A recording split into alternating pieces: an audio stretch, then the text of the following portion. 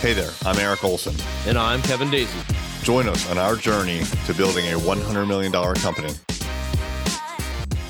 What is happening? It's Eric J. Olson here. Do you celebrate wins like you discuss losses? My guess is no. And if that's the case, that's totally fine. I'm the same way. Losses are something that I actually dig into deeply. I kind of weirdly like it because every time we lose or every time we get a complaint, it's an opportunity for us to figure out why and to get better and to not make that same mistake again. So I'm super paranoid here and I focus a lot on losses. And like I said, it's kind of weird. I dig it. But what about wins? There's a lot of wins that happen in your business along the way to achieving your goal. For us, our goal is the name of this podcast, $100 million a year in revenue. For me, I'm not going to let my guard down until we hit that. And the reality is, when we hit it, I'll probably not be happy.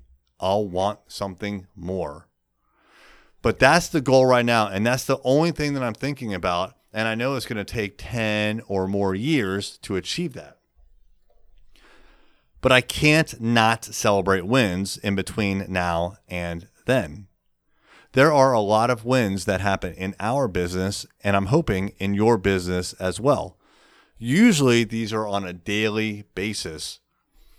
And I'm talking about small wins, things that you should recognize in the moment and just declare it's a win. It's okay to say that something is good, even though you know there's a lot of bad that could be fixed.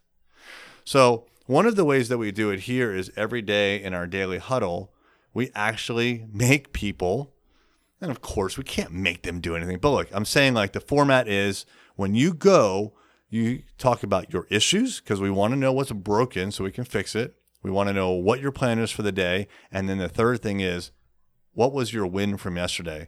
That win can be personal or it can be professional. But we want to hear from everyone on the team as far as what their wins are on a daily basis. And it's not hard to come up with a win.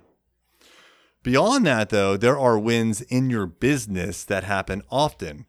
A new client is an example. Now, if you have a lot of transactions and a lot of new clients coming through the door, maybe it's hitting your sales goal. Maybe it's getting a big client, but there are wins that happen all the time. A referral is a win.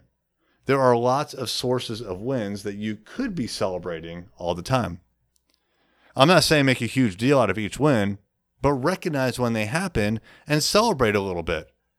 Maybe take your team out to lunch. Maybe get a cake. Or maybe just say, great job, everybody. We crushed it. And everybody contributed to doing that. Maybe that. People like to be thanked. If there's an opportunity to thank them, does it cost you anything? Just say thank you.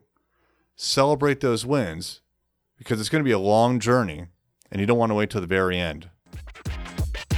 Thank you for listening. Want to learn more about digital marketing?